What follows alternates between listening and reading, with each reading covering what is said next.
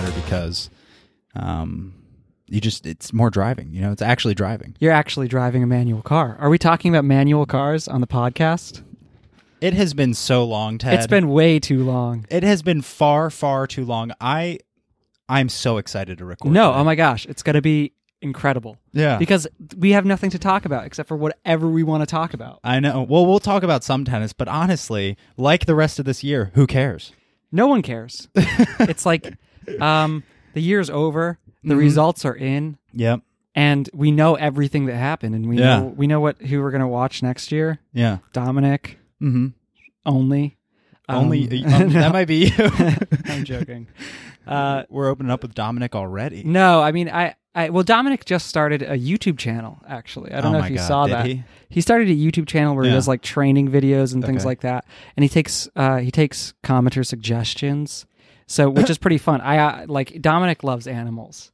And we need someone to love animals because obviously no one loves animals. Yeah, nobody loves. No one on the tour, I don't think. Loves no one on I the think tour it's like a requirement. He just somehow got through. He snuck through. It's like, animals have been so neglected. I know. Ever since people became a big deal. And we've got tennis balls and stuff. Dogs love tennis balls. They had those tennis ball dogs. That was weird. John McEnroe was like, he was like acting like he liked it, but in the one of the seniors tours. They had tennis ball dogs. I love dogs, but... Dog boys, not ball boys. Yeah, I know. That's weird. I guess you say ball dogs. Ball dogs.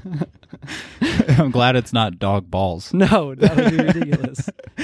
Dog boys also doesn't make that much sense. I mean, it could if you stretch your imagination. Yeah, I don't want to know what a dog boy is. It's like half dog, half boy. Oh, no. Now you know. It's really good at fetching tennis balls. That's basically all it can do. Yeah. Complain. Oh my God. Well, this actually is an important point, but before we get into that, because there's all the rule changes, and there was talk of the ball boys and the towel boys.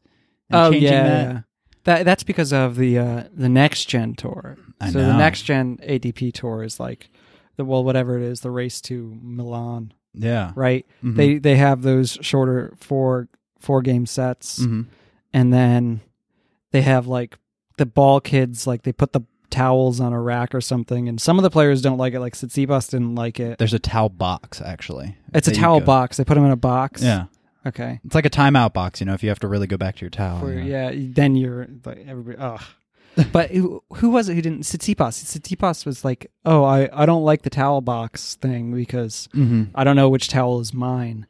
And I don't want to be wiping, you know, Andrei Rublev's sweat all over me. How does he not know which towel is his? They should have, obviously, you'd think that they could bring their own towels. Or they probably don't, but like they could have special towels made with their names and stuff. They make like at least $1 million a year. You'd think they could afford that. Or they could just carry their towel over to the other side. They probably could manage that. They're professional athletes, so you'd think that they could, actually muster up that muscle. You know what? I take it back. Now that you put it that way and phrase it that way, their muscles actually, I think, only work if they have a tennis rack in their hands or if they have some sort of weights in their hands. They can't move towels. Yeah, they just sit on their couch, and if you ask them to get the remote, they just can't move their arms. No, they just physically don't work.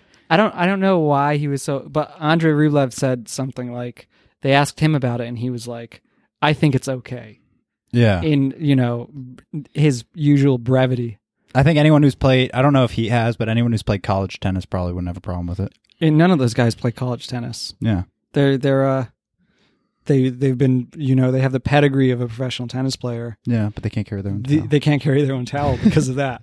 Andre doesn't have a problem with it, which, I mean, is nice. Except you take these little things and you're like, wow, what a nice guy. He'll carry his own towel across the court. He is such a champion of the sport. It's like, Rafa being, sainted for just being nice. Oh yeah, the nicest He's player the nicest player. Yeah. People should, he should be the Pope because he's the nicest tennis player ever. He actually might do a really good job at that. I could see it. I think he'd probably be, the new one's okay, but better than a lot of other ones. Yeah. I don't know much about them, but Rafa for Pope, I think I'd get behind that. Rafa for Pope. Yeah. First they want him to own a football team, but that didn't work, so Pope Rafa. Well, That's kind of how the list goes. You go, okay, professional tennis player, my career's almost over. Own a soccer team. Well, that didn't really work out. Well, I might as well just try to be Pope, right? Yeah, exactly. Mm-hmm. You know what we could do, which would be fun for today's podcast? Yeah. We can act like people listening don't watch tennis and talk about the 3 tennis players or 4 tennis players that they know. Yeah. And the next people who play like them. Yeah, we can do that. Yeah, because I was thinking, because I was playing this weird game called Celebrity, which is kind of a fun game. I don't know if anybody's ever played it before. I think that is it like a party game? It's like a party game, yeah. And I was trying to think of a tennis player to put in, so I put in Rafa, and everybody knew who Rafa was. It was really easy to get Rafa. Mm-hmm. But if I put in like Kachanov or something like that, or Tsitsipas, no one would have. No any one would idea. Know except us. Yeah, exactly. Or people who, and they're like I can't even imagine a world where I don't know who Tsitsipas is. Mm-hmm. But it's just us because I've not allowed anyone else to. No, exactly. This is proprietary information. He's a tennis player, everyone. Yeah. Believe it or not. All right. You kick it off then. So, like, how did Roger Federer perform this year? Because he's the big one. Yeah. Everyone knows who Roger Federer is. Mm-hmm. Yeah, this is actually a good exercise because this podcast is actually going to be my last for the year. Oh my gosh. Yeah. Okay, this is good. Yeah. We're trying to do mass appeal. Yeah, mass appeal. And once we get to the upper levels and once I get my studio going, then this is going to be something that you're going to look back at as a watershed moment in the Lucas Hyde podcast. I know. And then you'll be a regular when co-host. You went mainstream. I know. Which, you know what? I believe. You believe in it. I believe in it too. Of course. You gotta. No. And so, yeah, but I just wanted to say something really quick because we're about to dig into some really good information here. Yeah, we are. I just wanted to say that these are some of my favorite podcasts to record. Oh my gosh, they're so much fun. That's why I was so excited today because, Tad, we have not sat down here and talked tennis in forever. I know, and the year is starting up, so you're like, oh, this is the last one of the year. There's like 4 days left in the year. Not really. There's actually more than that, but only a little bit more. Well, this is going to supplement my long cast because, the last week of the year, I already have some podcasts out for ready for January and everything. There's no need to.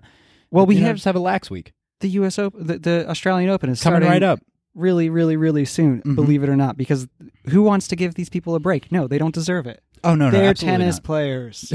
Make them work themselves to death. All they do is sit there and hit tennis balls back and forth. Actually, it's fun.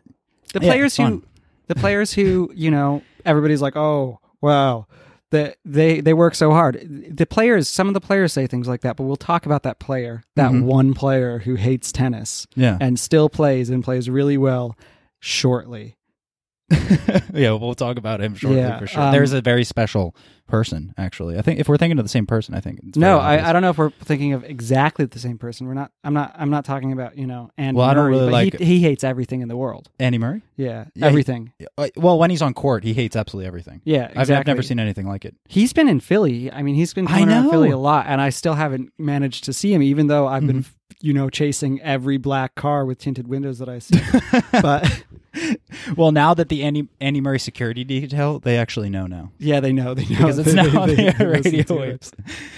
So we're looking for a black security car with tinted windows, right? Exactly, yeah. Andy thinks he can walk around, in total anonymity around Philly, but no. Since you guys can't actually see the studio, I'll try to describe to you what I have here. I actually have a map of Philly right here. And I walked into Tad's place because we recorded Tad's. Yeah, exactly. And it's got strings attached. Strings attached to common places where Andy Murray goes when he's in Philly. There's actually a picture of Andy Murray yelling at a ball kid right here. Yeah, it's he goes to Malvern, so he's in Malvern a lot, which is like, it's not even like a 30-minute drive from here. It's like Does he actually go to Malvern? Yeah, he sees a doctor, right? Yeah, he sees a doctor in Malvern. Oh, wow.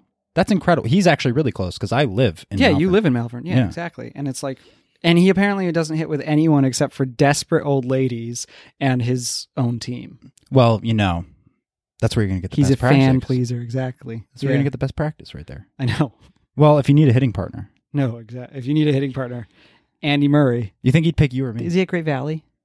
Is that where he plays? Yeah, I think so. I think I've seen him there, actually. He's not there right now. He's in like Florida or somewhere like that. I know because I have you wouldn't an want to live RSS here. Feed. Yeah, of course. And you've got I actually see a pin that goes off to the map. You just have a picture of Florida right here. It's just like a frayed string that goes, and at the end of it is all these hopes of seeing Andy Murray. But it's frayed and it's about to snap. It's just a metaphor for your hopes and dreams ending right there to see him. I mean, even though he hasn't played a lot this year, he's probably my pick for favorite player of the year. Yeah. Of all the players who really? Played 3 tournaments. All the players that have just played 3 tournaments. Your favorite of the year. All right, so let's talk about these. Let's do your little celebrity thing. But yeah, Andy Murray kind of is an interesting choice. Just as we're talking about him in this little kind of subsection of the podcast, because I don't know how well known he is really, because he kind of sits in the shadow of the rest of those guys. He does. I think that he has like a great personality, and obviously he's famous in England. I think that most people in England probably have a good idea of who Andy Murray is. So a little bit of background on Andy Murray. He's from Scotland, actually, which is near or a part of England. It might even be attached. I need to look at my map. Oh yeah, it is. It's attached. Yeah. And his house is, well, you guys can't see the map and I can't pronounce the name, but it's somewhere around. And you don't want to say his address on the No, I don't want to say his address. But this is getting scarier and scarier, I must say. Andy was not involved. I shouldn't say involved. Yes, Andy was involved in a school shooting. That's right. No, he was though. His school was the worst school shooting in England, in England's history. Andy was there, and he had to hide under a desk. Jamie Murray was there too, his brother. Yeah, I remember. He does have a brother. Yeah, I remember that because they also did a little thing on Wimbledon a couple years back when he was having one of those deep runs. He might have even won it that year. It was some sort of anniversary, I think, of the event also. And they kind of played a little mini docu-series on it or something. He won it twice. He won Wimbledon twice. He actually did win it twice. Which is incredible. Which makes up for more than half his majors. People are like, wow, Andy Murray is... Sorry about that. That is... This is an end of the year podcast, so I'm having some afternoon truly sparkling spiked seltzers. I was about to say it's definitely a beer. But it is. It's not a. Well, it's a. It sounds like a beverage. It sounds like a beer because that popping sound. Somebody who doesn't drink beers might think it sounds like a beer, but beers don't really have that much sound. That was a really alpha move, though. If anyone harkening back to the alpha of the day. I know. Well, who was the alpha of the year? The alpha of the year was Djokovic. Easy. Yeah. I was waiting. It took you too long to get there. No, it didn't take me too long. I thought it was. I thought it was a stupid question, so I didn't want to answer it. I thought that everybody knew the answer. I thought we were trying to talk to the layman here, Tad. Yeah. Well, Andy Murray. Back to Andy Murray. Yep. Andy Murray. I think most people probably know who he is, or if people wouldn't recognize him in the street. He would just look like a British, a very handsome British guy. Probably one of the handsomer British people that there are. Their standards are low. But I can set you up with a date after we hit. Andy. Yeah, exactly. No, and he is married, so that's one of the things about Andy Murray. And he has a kid, but no one ever sees. Yeah, it's kind of a barrier, isn't it? It is a barrier to dating him. All right, okay, keep going. We'll serious up a little bit. I'm having so much fun. I can't keep going. Andy won. I think he won the Olympics, right? He won gold. He won Wimbledon, or he got to the final of Wimbledon that year, and then I think he went and won the Olympics right after that. Exactly, and everybody was like, whoa. Yeah, that was a whole thing, too, because they had to redo all the grass for Wimbledon and everything, and there was all these worries of, are they going to be able to change the turf in time? And it worked out all fine in the end, but grass is the one they're always worried because it gets beat up so bad. Yeah. And then you see it at the end of the tournament, it's just... it's not even grass anymore. No, it's not. It's like a muddy swamp or with a little bit of grass. When it rains, your feet stick and your shoes just stay. Exactly. The only person who will play out there is Rafa. He thinks it's clay. Mm-hmm. They were saying that the pace of it over the years has actually kind of changed towards clay. Yeah, but I don't know. I haven't played. It's not as, unfortunately, neither have I. Mm-hmm. They don't want me to. They don't want you to? I've called them a couple times, the All England Club. Have you sent them emails? I send them emails, and I accuse them of being elitists. They are elitists. That is something we have talked about on the podcast. Yeah, we've talked about that. They're definitely elitists. They're the most elitist tournaments. Americans aren't elitists. That's the thing that is good about Americans. Yeah. The players that we like the most are players who don't have the same pedigree as a lot of these young up-and-coming players. Like Andre Agassi, obviously his dad forced him to play tennis, but he didn't have, a team behind him from the time that he was 4 years old. Mm-hmm.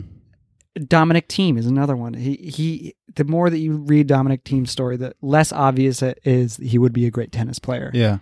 because he was a weak, sickly kid, and he grew up into a weak, sickly adult. Mm-hmm. as was shown when he played Rafa in that semifinal. Exactly, yeah, when he pushed him to 5 sets and then lost on a terrible overhead. His body actually just collapsed from being so weak and sickly. Exactly. There was actually a robot playing out there for the second half of the match. They had to get in their other Dominic, his brother Moritz. No one knows who that is. No one even knows who Dominic Thiem is. But so Dominic Thiem, what I was talking about, this kind of loose format that we're doing, we'll start with Roger Federer. You tied it back in. I was wondering if we were going to get back there, but because we need to get back so we can do like this kind of thing. So everybody, close your eyes who's listening to this right now and picture in your head. Unless you're driving, but if you're driving, just imagine close what your it's eyes like. Anyway. Get your stoplight and close your and picture in your head a big banner that says the most famous tennis player in the world, Roger Federer. He is the most famous tennis player probably in history. Yeah, I would think, because he transcends tennis almost to a point. He wore the Jordans the one year.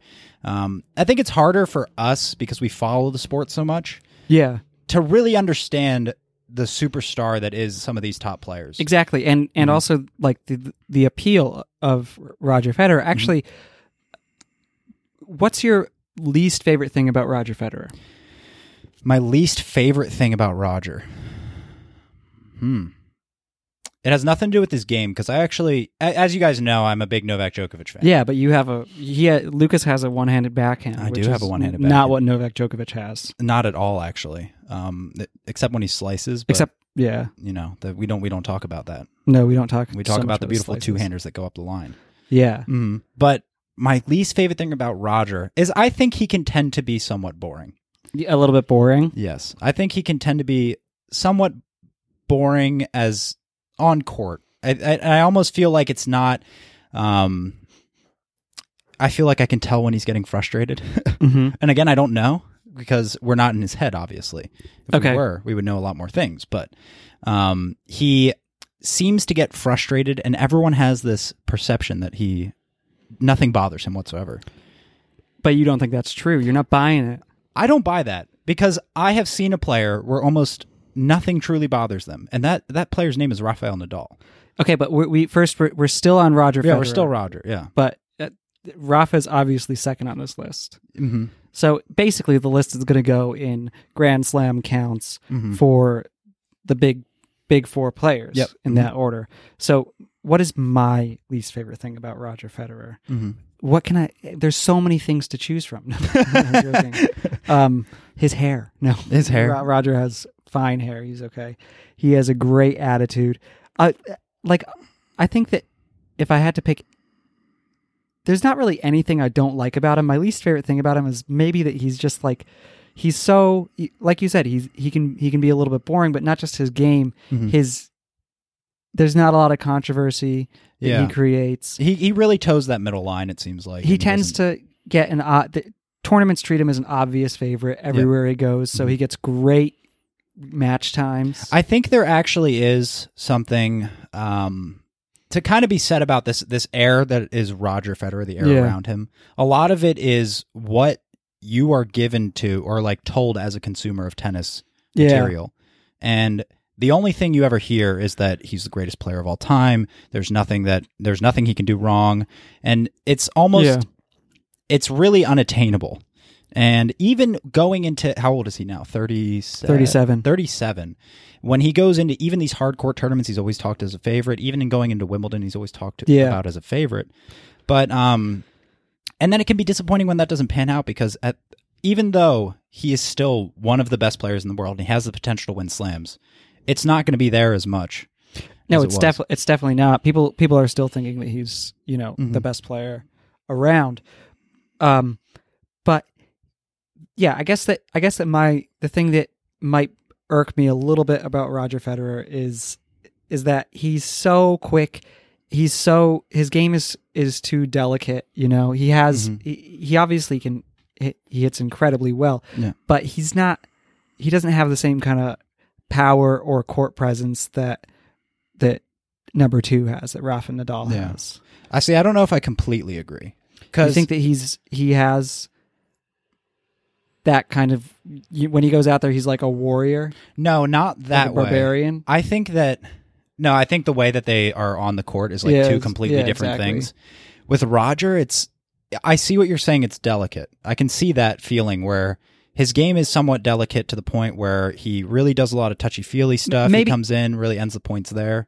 I find it to be pretty exciting, but I don't know if we're not going to get the wars from Roger Federer that we get from Rafael Nadal because and Dominic he's too clean. He finishes his service games in like 40 seconds. Yeah, no, I was actually about to say that is that it actually can be somewhat boring to watch him because.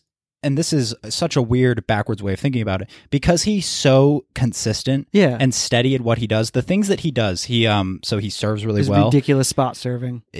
He's the best server, I think, personally. One of the best servers to ever play the game. What he's like probably 6 foot after you adjust for inflated heights, and he hits like he's 6'10" almost. I think he has just maybe 300 less aces in his record than John Isner. Yeah, and he doesn't even serve with that much power. It's the precision that he has, that he can put the ball literally wherever he wants when he serves, that really sets him apart. And that's exactly what we were saying before, is that when he gets out there, he's going to do his stuff. He's almost doesn't do it exceptionally well every time, but his normal is so much better than everybody else's in normal playing. Because remember, in tennis, you might have 7 matches in a tournament. The best players in the world might only really play well for 2 or 3 of those matches. Not even half of them sometimes. Like Novak this year at the US Open, he kind of went under the radar until he got to the final. And I forget who he played in the semis, but he didn't really have... And then he played Juan in the final and he really cruised. Yeah, he did, yeah. Which it kind of goes to show you that there's these ups and downs in tennis. Roger's ups and downs are really few. They're few and far between, and his middle ground is like way above everybody else's middle ground. So he's able to just surgically destroy any player that is outside of like the top 5, I want to say. When you really watch him play those players, and it comes to any surface, he's just going to serve exactly where he wants. He's going to do the same thing every single time, and he's just going to do it so well, so consistently, that there's not really anything you can do. Yeah, but in the end, the result of that is, I mean, when you tally it all together, he can be a little bit boring. Yeah, and like you can feel like he just cruises. He gets to this point, and then he's just like, whatever happens, he's gonna win. There's no way, and it's inevitable. And and the matches, usually don't go very very long.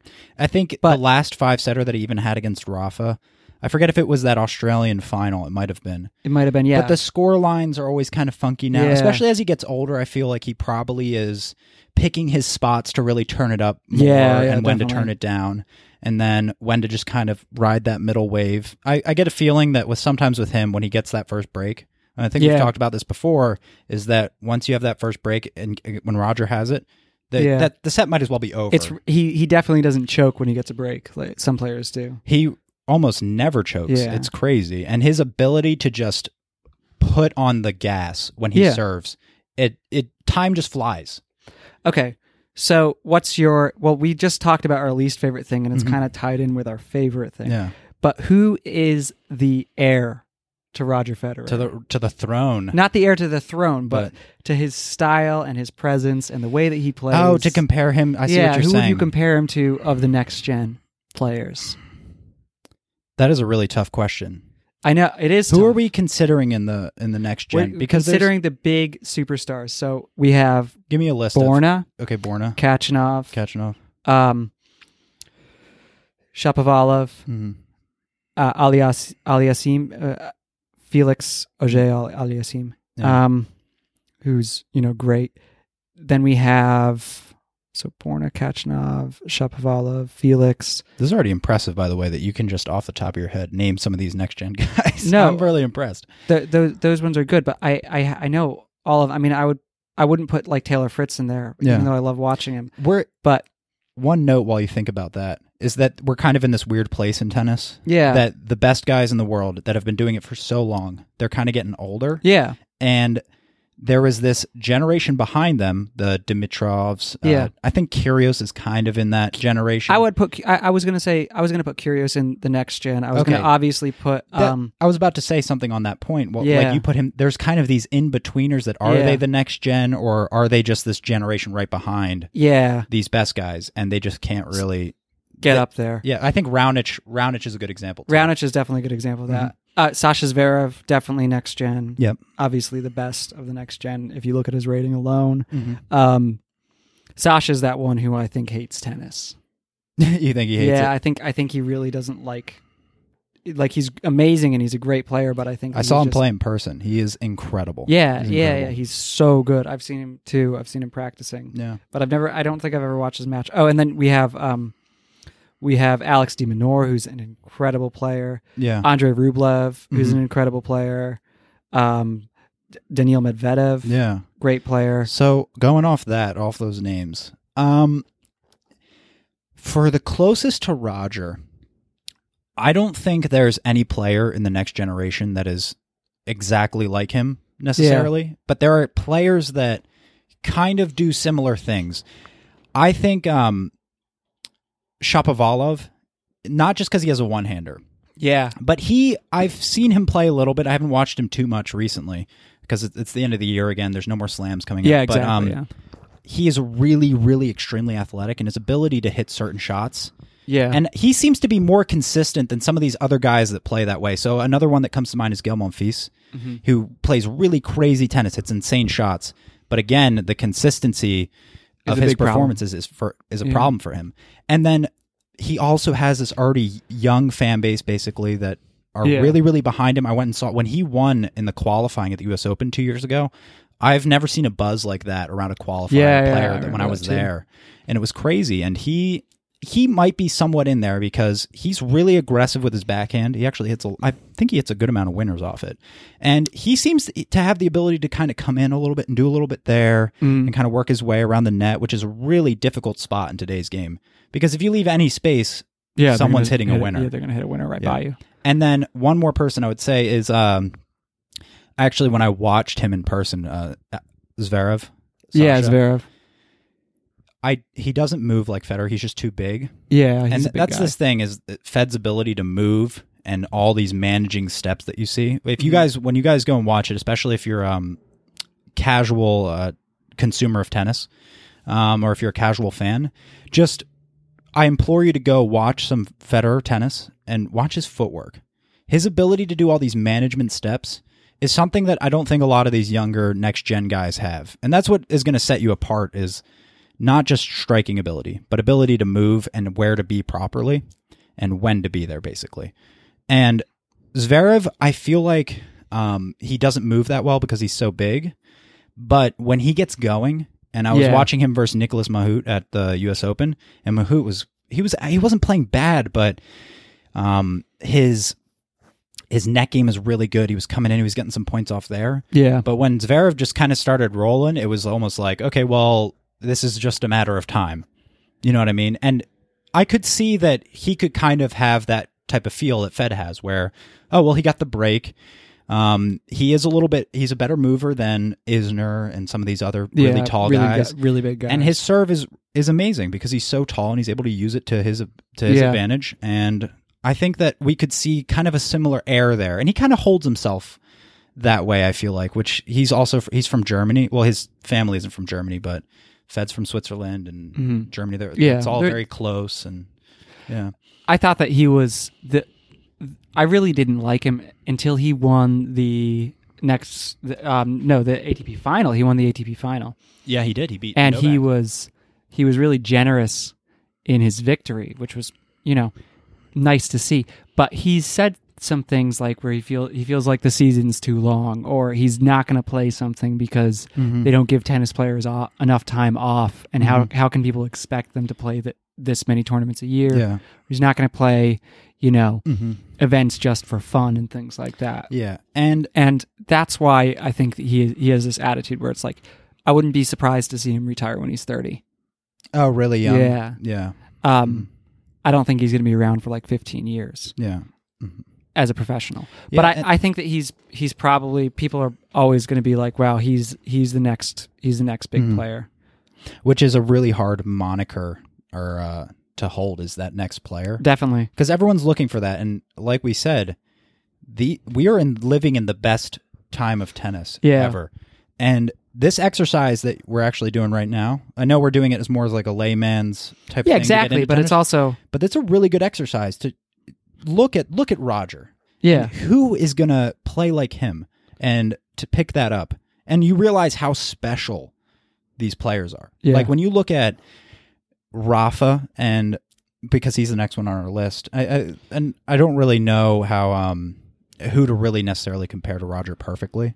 Yeah, because I don't think there's not a lot of people who play like Rafa, but and then going into Rafa, who you were going to say is the next one. Rafa, yeah. So everybody, if you're driving, just take a quick second, close your eyes, and imagine a big banner that says the second most famous currently playing professional tennis player, Rafael Nadal. Mm-hmm. And there can be like flames on it or muscly arms or whatever you like. Mm-hmm.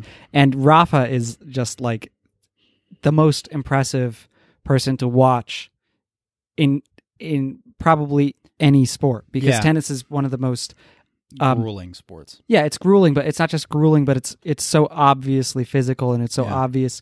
And when Rafa plays, it's so obviously he's putting so much into it. It's not a team sport. It's like you can watch, what else would you watch like this? Boxing, maybe. Fencing. Nobody watches fencing. Mm-hmm. Ping pong. That's not very physical.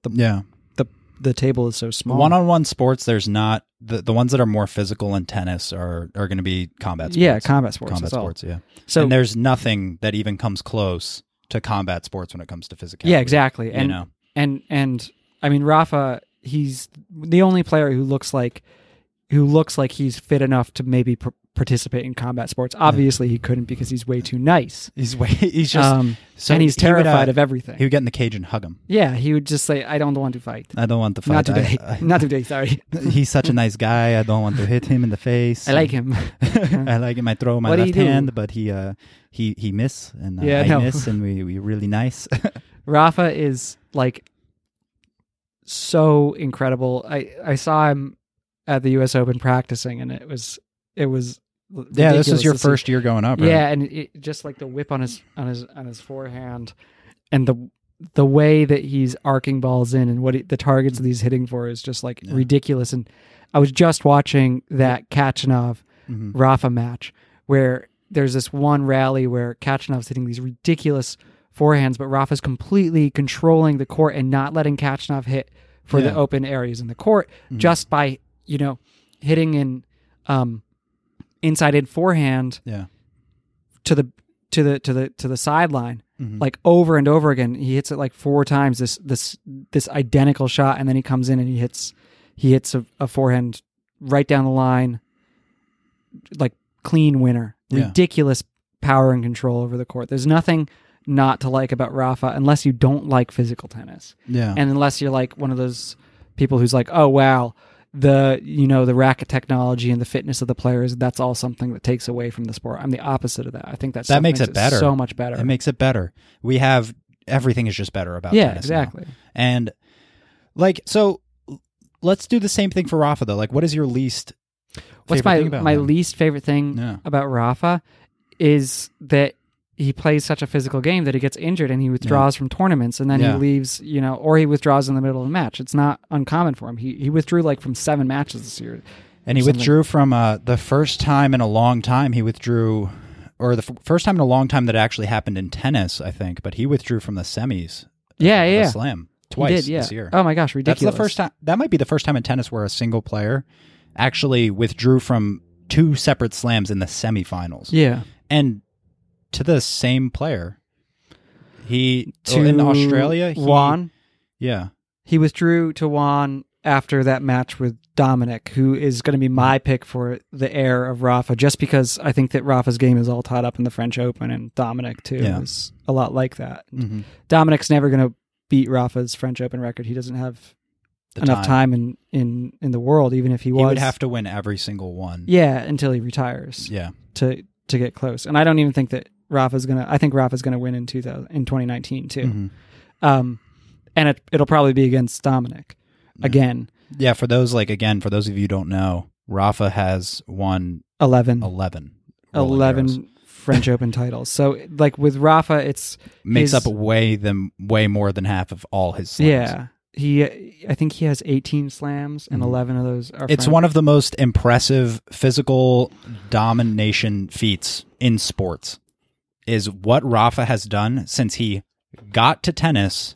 And it wasn't like he played a couple tournaments and then won the French Open. It was like he did really well in 2 or 3 tournaments and then won the French Open when he was 18. Yeah, and exactly. Then won the French Open basically every single year except for 2 since he started playing it. And both of those years he was injured. Mm-hmm. I think he lost to Novak in one of those years. He lost to Novak 1 year in the semis, and they tried to force Novak to win it twice, and he failed on his second attempt to win the French Open. He lost the stamina. But yeah, no, he's so incredible. So one of the things that and Rafa plays as much as he can. He's not like Roger, like he's not afraid of withdrawing. Mm-hmm. Roger doesn't like to withdraw from tournaments, so he just doesn't play them. Yeah, I don't think he's even has a withdrawal on his record. Does he not? He might not. I think even if he gets hurt, I think he's the type of player that he would roll it out, kind of. He does, and then he loses, which isn't bad, but that's not bad. He skips the whole season. He skips the clay season. Yeah, he skips the whole clay season, which is. This is one thing I wanted to say earlier too. I was watching several highlight videos of Roger on clay, and that is something I don't like about Roger. And I understand that he has to do it now because he's older. This might be my least favorite thing about him while we're talking. Yeah. Is that he skips the whole clay season. Yeah. And Roger knows that we're just going to speculate here, we do, as the most speculative and smartest tennis broadcasters ever. It's like speculation for other, it's like speculation for, an alien life form that knows everything that's ever going to happen. Yeah. That's basically it. So it's speculation to something that's, so far beyond what people can understand. Yeah, it might be speculation for you guys, but I already know. Yeah, exactly. I already know, you know what I mean? So for Roger, it's I'm going to speculate for you guys here, but deep down in my heart is he knows he can't beat Rafa on clay. Yeah, of course he does. And especially at this age. And that is such a shame because watching Roger on clay, he is actually very, very good. Yeah, I'm sure. And he moves so well. Yeah. It's beautiful to watch, and it's such a shame. Well, he might play clay this year. That would be exciting. It would have been. I think it's like he's like this is going to be one probably second to last year for him, so he might play clay. Yeah, and let's see. Also, one thing too is that he skips all the clay, which I kind of don't like, and then I totally forget what I was going to make my point. Oh, it's okay. Anyway, we were talking about Rafa, and Rafa being, If I remember, I'm gonna interrupt you no matter what it is. Yeah. Mm-hmm. And Rafa is so ridiculously good, and no one is ever going to beat his record at the French Open. But his record is tied up in the French Open, and the fact that he's so good on clay in one specific surface. Mm-hmm. He's such a specialist. Obviously, he can win on anything, but he really is a specialist. He's really taken that to another level. Yeah. That specialty type thing where he can win on the other tournaments, but he has kind of managed that and ironed that out to where I have a chance to win every single slam. But when it gets to Roland Garros, I know I have a guaranteed slam pretty much. I just have to show up and play. Yeah, exactly. Because I'm so much better than everybody when it comes to it. He is. The only person that he could maybe lose to fairly if he's playing really, really well, if both players are playing really well, is Dominic Thiem. You think so? My heir to Rafa. I'm going to throw Novak. I think Novak could beat him. Well, I don't think Novak's an heir to Rafa. Novak an heir. Okay, we're talking about thing. Heir. Yeah. Mm-hmm. I think, so he's his own beast. Yeah, Novak is on the list. He can't be, Yeah, he can't be heir. I'm sorry. I overstepped. Yeah. Mm-hmm. Dominic is incredible. And Dominic is someone who has the same kind of personality as Rafa too. And Dominic kind of built that personality around watching Rafa. Mm-hmm. So I don't think that Dominic doesn't play like Rafa. He brings the same attitude to the court. He doesn't hit for percentage the same way that Rafa does. I don't even think he practices for that. I think he practices more for hitting. Obviously, he's incredibly consistent when he's playing well, but he has a tendency to overhit sometimes. But he's like, in terms of his attitude and his court presence and things that are really important about his ability to go deep into the point and really do some damage, even though he goes really deep into the point. Yeah, and just hit ridiculous, incredible shots that no one else in the world is hitting. It's Dominic. I don't think that there's anyone else who comes that close and is that comparable to, except for maybe Andre Rublev, someone like that. But Andre hits way too flat to be compared. Yeah, and Dominic generates a lot of spin. Yeah, he hits a lot of spin. He really has kind of, you can see the whole modeling of the game after Rafa. I think he hits a little flatter. Again, like you said, he has a tendency to overhit and really just try and he definitely does. Hit the felt off the ball. But I think that what they really tried to build into Dominic, because Dominic wasn't naturally that athletic, apparently. It's hard to say someone that's like an incredible tennis player is just like how Jordan supposedly didn't make his high school basketball team. Yeah, exactly. It's like, but so he was. There's this weird book about Dominic Thiem that was written by Gunter Bresnik, and Gunter wrote a book called like Creating a Champion or something like that, when he was still training Dominic. Already pretentious. Already, yeah. But I created the champion. But so basically he tries to like position Dominic as this heir to Rafa and to this kind of fierce, endurant player way back when he was like 17 and he was writing this book. That's like almost 10 years ago now. Yeah. Dominic's 25. He doesn't have a huge career ahead of him. He's already been trying to win these big tournaments, and I think that this year Dominic's got to win him. He's got to win a Masters. Yeah, it's like it'll be a disappointment if he doesn't win a Masters. If he doesn't at least win a Masters, if he's against Rafa in the French Open final this year, then I'll probably put some money on Dominic. I'll probably put like $50 on him or something like that. Yeah, because I don't think he's going to lose it twice to him. Mm-hmm. I don't think I think that Rafa would feel the same way if Rafa lost to someone. I think Rafa would be like, I'm not going to lose twice to the same person. Yeah, and this adds another little nugget to the this whole next gen thing that we're talking about. Yeah. At some point, I don't care what anyone says, you've got to start winning tournaments.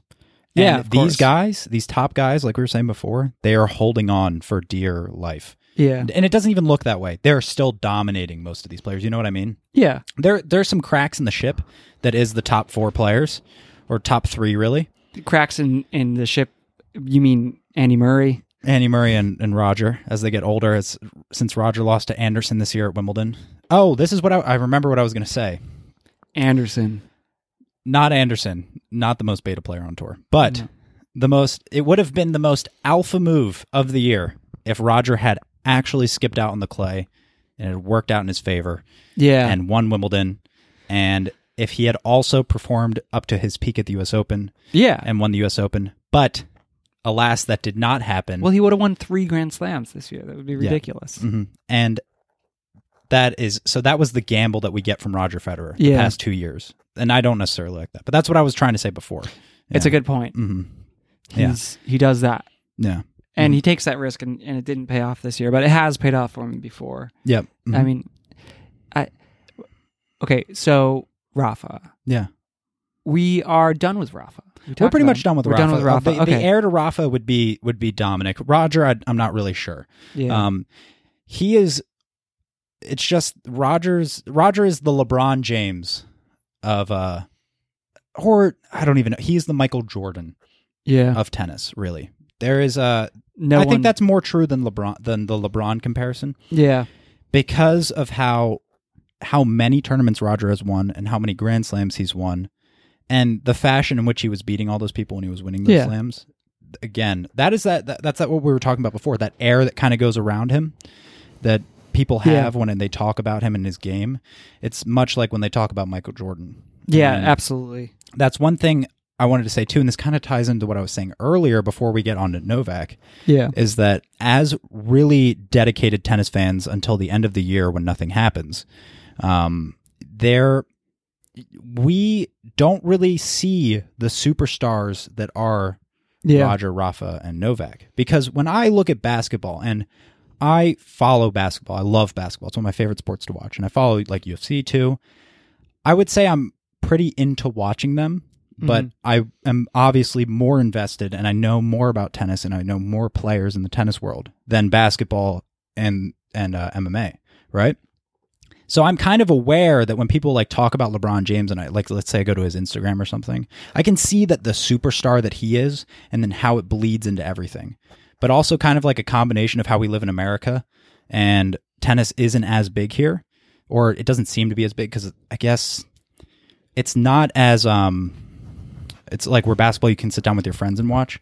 I feel like I don't really see that with a lot of tennis fans in America, where they would go down and sit together and watch tennis. I don't really know because I played tennis. So yeah, I mean, if you're watching it with like me, or if you're watching it with like everybody I know who I'm friends with, watches tennis, and we watch it together. Yeah, but like I don't go to a bar and see people watching tennis. That's kind of what I'm trying to get unless at. It's like the U.S. Open, somebody might ask for it to be on, but it's so rare when somebody asks for it to be on. And if I ask someone to put it on, I'm always surprised if someone comes up and they're like, "Oh, who's playing?" or something like that. No one knows. Yeah, and that's a really good way of putting it. Is that if you go to the bars, you're not really seeing tennis played, and I think it's a shame, but that's just kind of the culture that is tennis and the way its fans are, and it's not an issue or anything. But again, we don't really see that because we're already aware of everything these players do. Yeah, we know. You know what I mean? But they are legit superstars. No, they're huge. They're you see like an advertisement for them at the airport in Shanghai. It's like it's not. But and in they the US, love, and over in Asia, those players are loved. Yeah, they have huge fan followings. I know Novak. Let's transition to Novak. Novak, he loves going there and playing there every year. Yeah. What is your least favorite thing about Novak? About Novak? Well, my least favorite thing is about my least favorite thing about him is how much I love him. You just love him too much. I love him too much. Okay. I love him too much. No, with Novak, sometimes he can get too what is it? Superstitious. I wouldn't necessarily call it superstition. I would call it I love the whole world spiritual. Yeah, I guess okay, spirits nothing that there's something like that's like a phony spiritualism. Yeah, I don't know if it's phony with him. I don't know, but when he's the thing that kind of speaks to me is that when he's on court, and why I really like him, why I was a fan of him, was that when he's on court and he's frustrated, he's not afraid to be frustrated. Yeah, he really is himself. And when he's angry and he smashes his rackets because he's truly, truly frustrated. Oh, yeah. And he almost uses that. Like, he channels his emotions. Yeah. And then sometimes it gets off the rails, but... And he has this, like, machine kind of incredibly solid game that I would love for him, close to. Yeah. He is I actually have a picture on my phone. The cyborg. It Novak.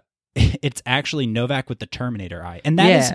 The epitome of Novak to me is that he is the Terminator of tennis. And he's not, I don't think he's like the bad guy. I think a lot of people would consider him the bad guy. Yeah, but that's because, there's no one-eyed Russians with icy blonde hair playing right now. Yeah.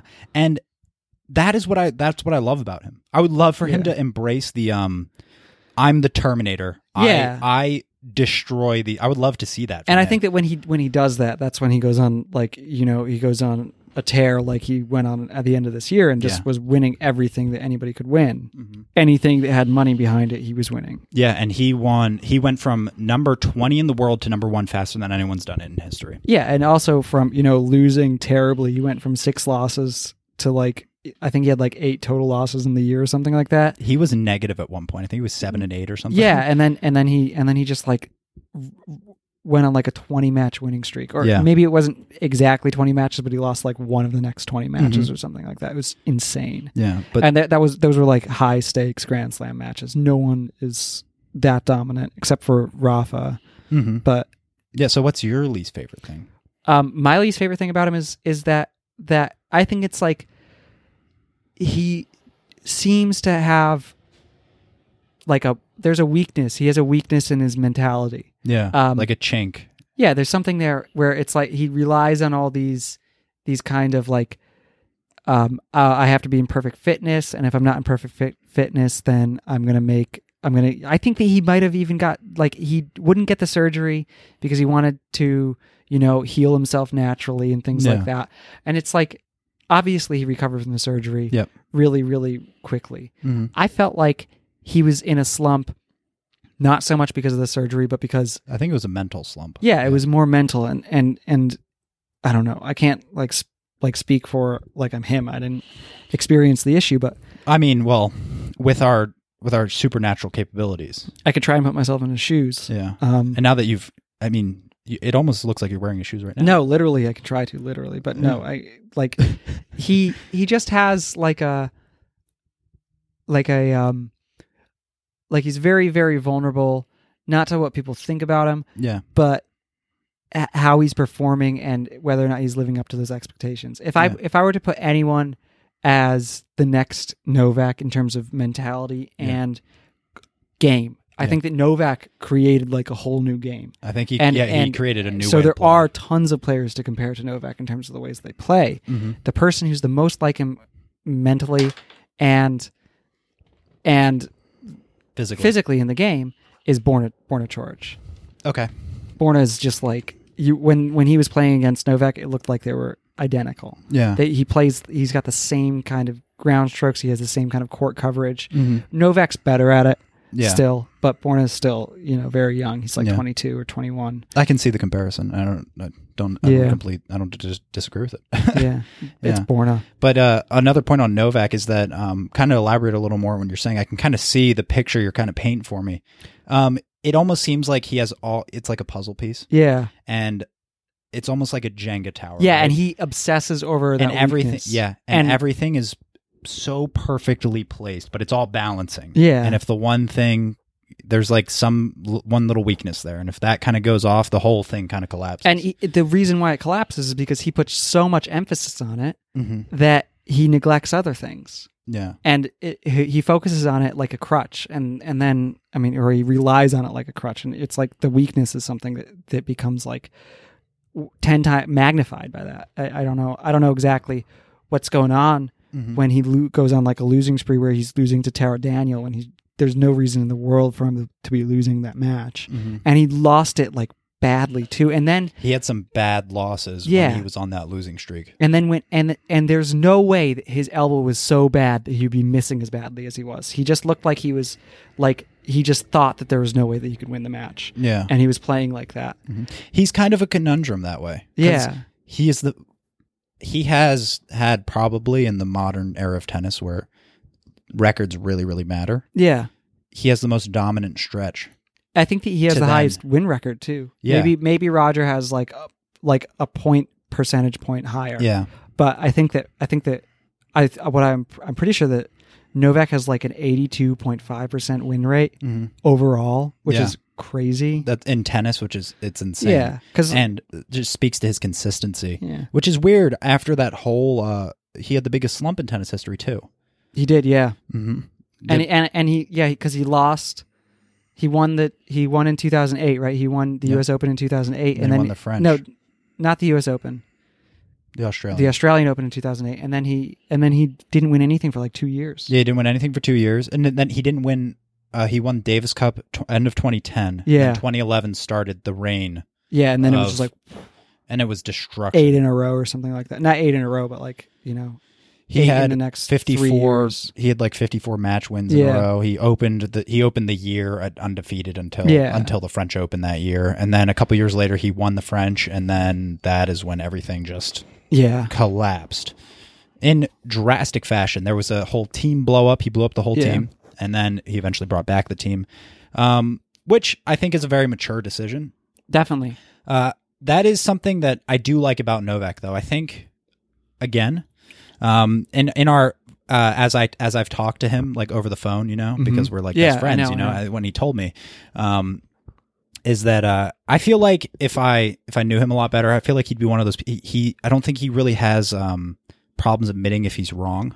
Mm-hmm. I could kind of see that because I can't really think of another player who, let's say they've in most sports, so let's just take all of sports, who would blow up their entire team, successful team. Yeah, and then a little, like, try something new for a little bit, have really terrible results. Yeah. And then come back to them and just say, all right, look, it didn't work. It didn't work. I guess I need to get rid of this spiritual leader who made me blow up my team. Yeah.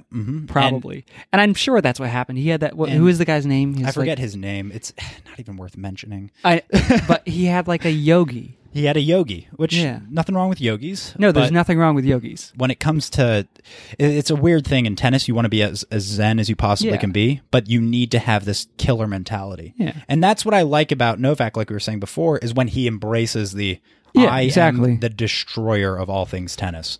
And there's nothing that is going to, I'm not going to leave anything untouched in my wake of destroying records. That might be the one thing that Borna lacks. He's just too nice. Yeah.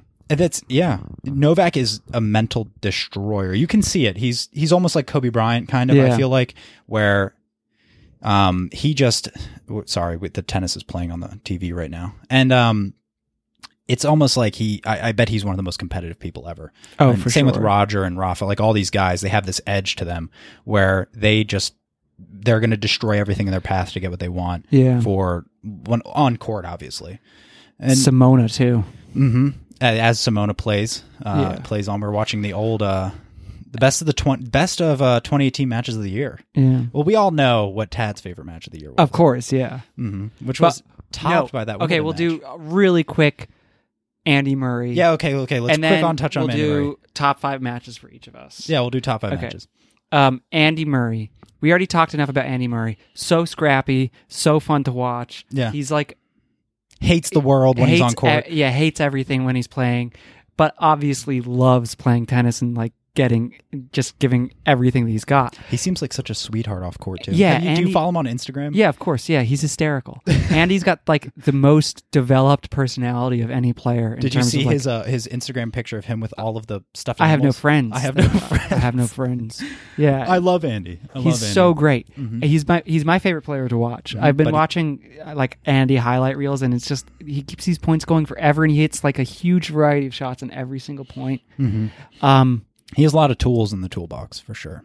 Andy's the successor to Andy, in my opinion, is probably going to be the best of all these younger players. Oh, okay. Alex de Minaur. Oh, I can see that. He's a little bit small. He really extends the points. Yeah, he extends points. He's scrappy. He'll do anything to try and keep a point going. Yeah. And he's so good. Mm-hmm. I saw him play live, and he was just like incredible. Yeah. He's one of your favorite players too. Yeah, especially after he went on that run of the U.S. Open. You were texting me every night about how good he played. He's so good. And then he lost to Cilic.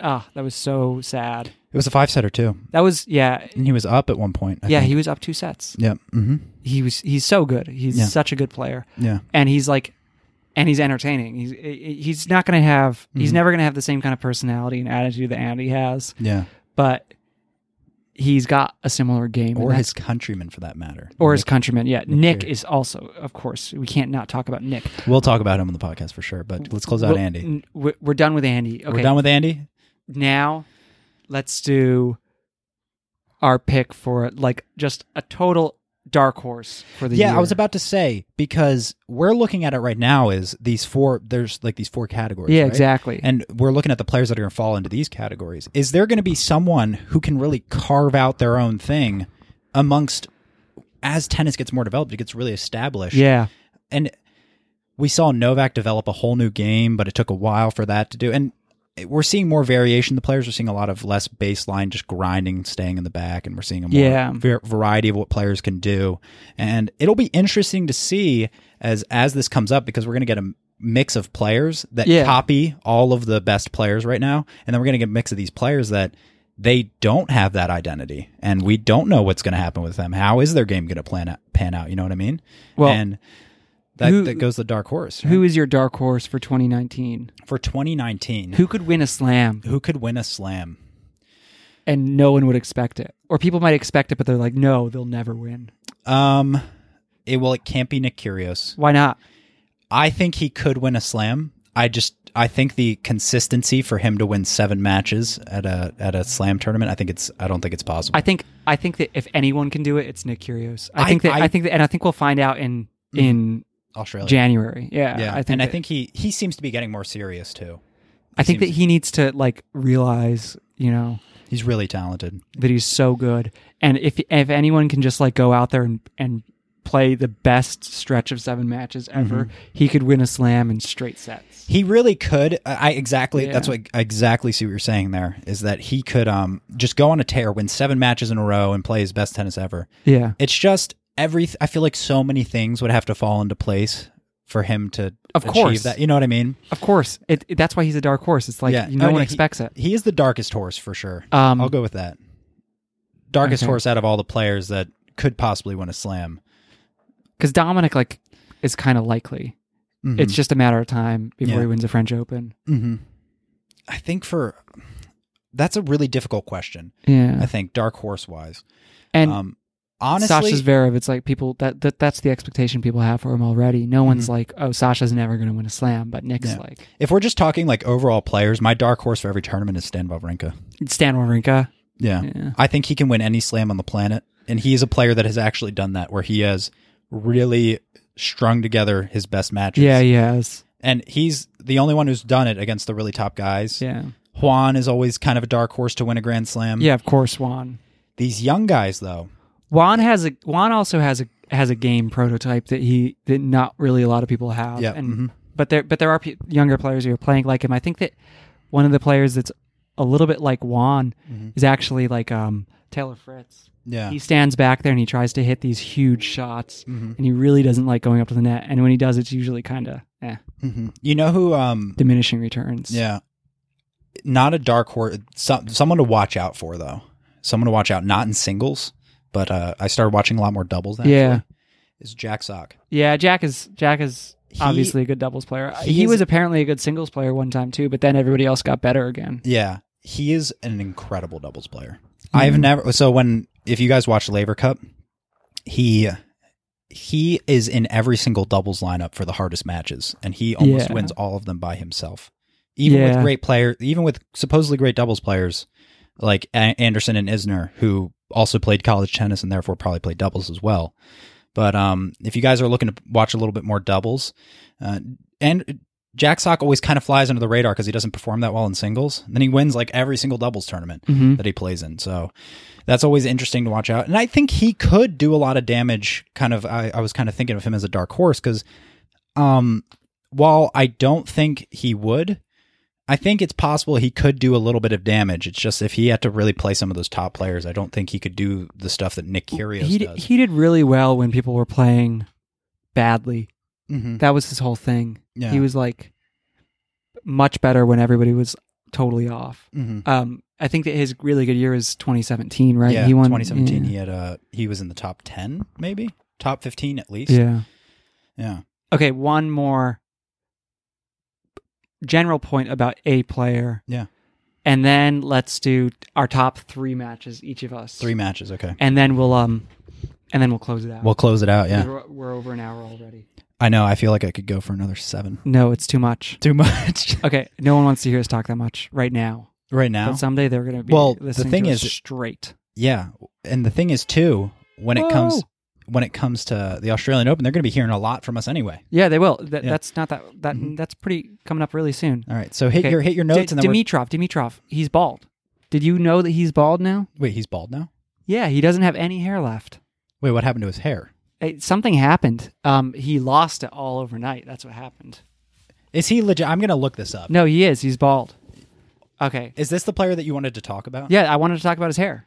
Go ahead and go on. No, I'm not. I can't keep on going on about his hair. That's all I had to say about it. Look it up. I'm looking it up right now. There's no way he has no hair now. Andre Agassi is his coach. Oh, Agassi's. Oh my God. Yeah, he cut off his hair. No, he didn't cut it off. He lost it. I don't know what to say. So he is another dark horse. He could win anything now. I know. He's a different person. I know. He's complete. He doesn't even look the same. I think he's going to win a slam. You think he's going to win a slam? All he had to do was cut his hair all these years. Yeah. That's it. Come on, man. No, it's ridiculous. No, he looks hysterical. Mm-hmm. No, he looks good. I actually kind of like him with worse hair. He looks better bald than Rafa would have looked bald. I'm just going to put that out there. Yeah, he does. Yeah, because Rafa's been bald and somehow grown it back. Yeah, somehow grown. It was miraculous. Miraculous. Did he have a yogi in his corner that helped him? No, he didn't. I think he had a surgeon, but did he do it all by himself? Yeah, probably. Yeah. All right, let's close out with our 3 favorite matches. Okay. You go first. Oh my gosh, I only have 1 favorite match. Oh yeah, you only have 1. That's right. Yeah, I only have 1 favorite match. I thought you had 2. No, I don't have 2. I could for the whole year? For the whole year. Do I have 2 favorite matches? One of them was at Wimbledon. Yeah, there was a pretty great match at Wimbledon. I forget what it was. I think it might have involved Rafa. I think that Rafa played it. Yeah, I think it was Rafa and Juan. Yeah, they played a pretty good match. They were pretty good. Yeah. Because Rafa was in all my favorite matches this year. Yeah. Oh, he was too for me. Rafa and Juan at Wimbledon. Novak and Rafa at Wimbledon. Novak and Rafa at Wimbledon. And Rafa and Dominic. Yeah. Are we in agreement on that? Because those were, I think, this was actually a great year for tennis that way, is that they're quite by far and away the best matches that we had. Yeah. And we had a lot of them. Because it's almost like only once a year do we get like a match that's tennis defining. Yeah, but there were probably 3. I mean, they were great matches, incredible matches. Yeah. Mm-hmm. But they went deep into the 5th set, and it was crazy. Yeah. It was bananas. Yeah. Amazing matches. Okay, Are we guys. Agree on that? All right. You want to close it out? I can close it out, yeah. Yeah, go ahead and close it out. Okay. Happy holidays, everyone, and have a great new year from Lucas and Tad. Is that formal enough? That was formal. That was very formal. All right, guys. Thank you for tuning in. Love you guys. Bye.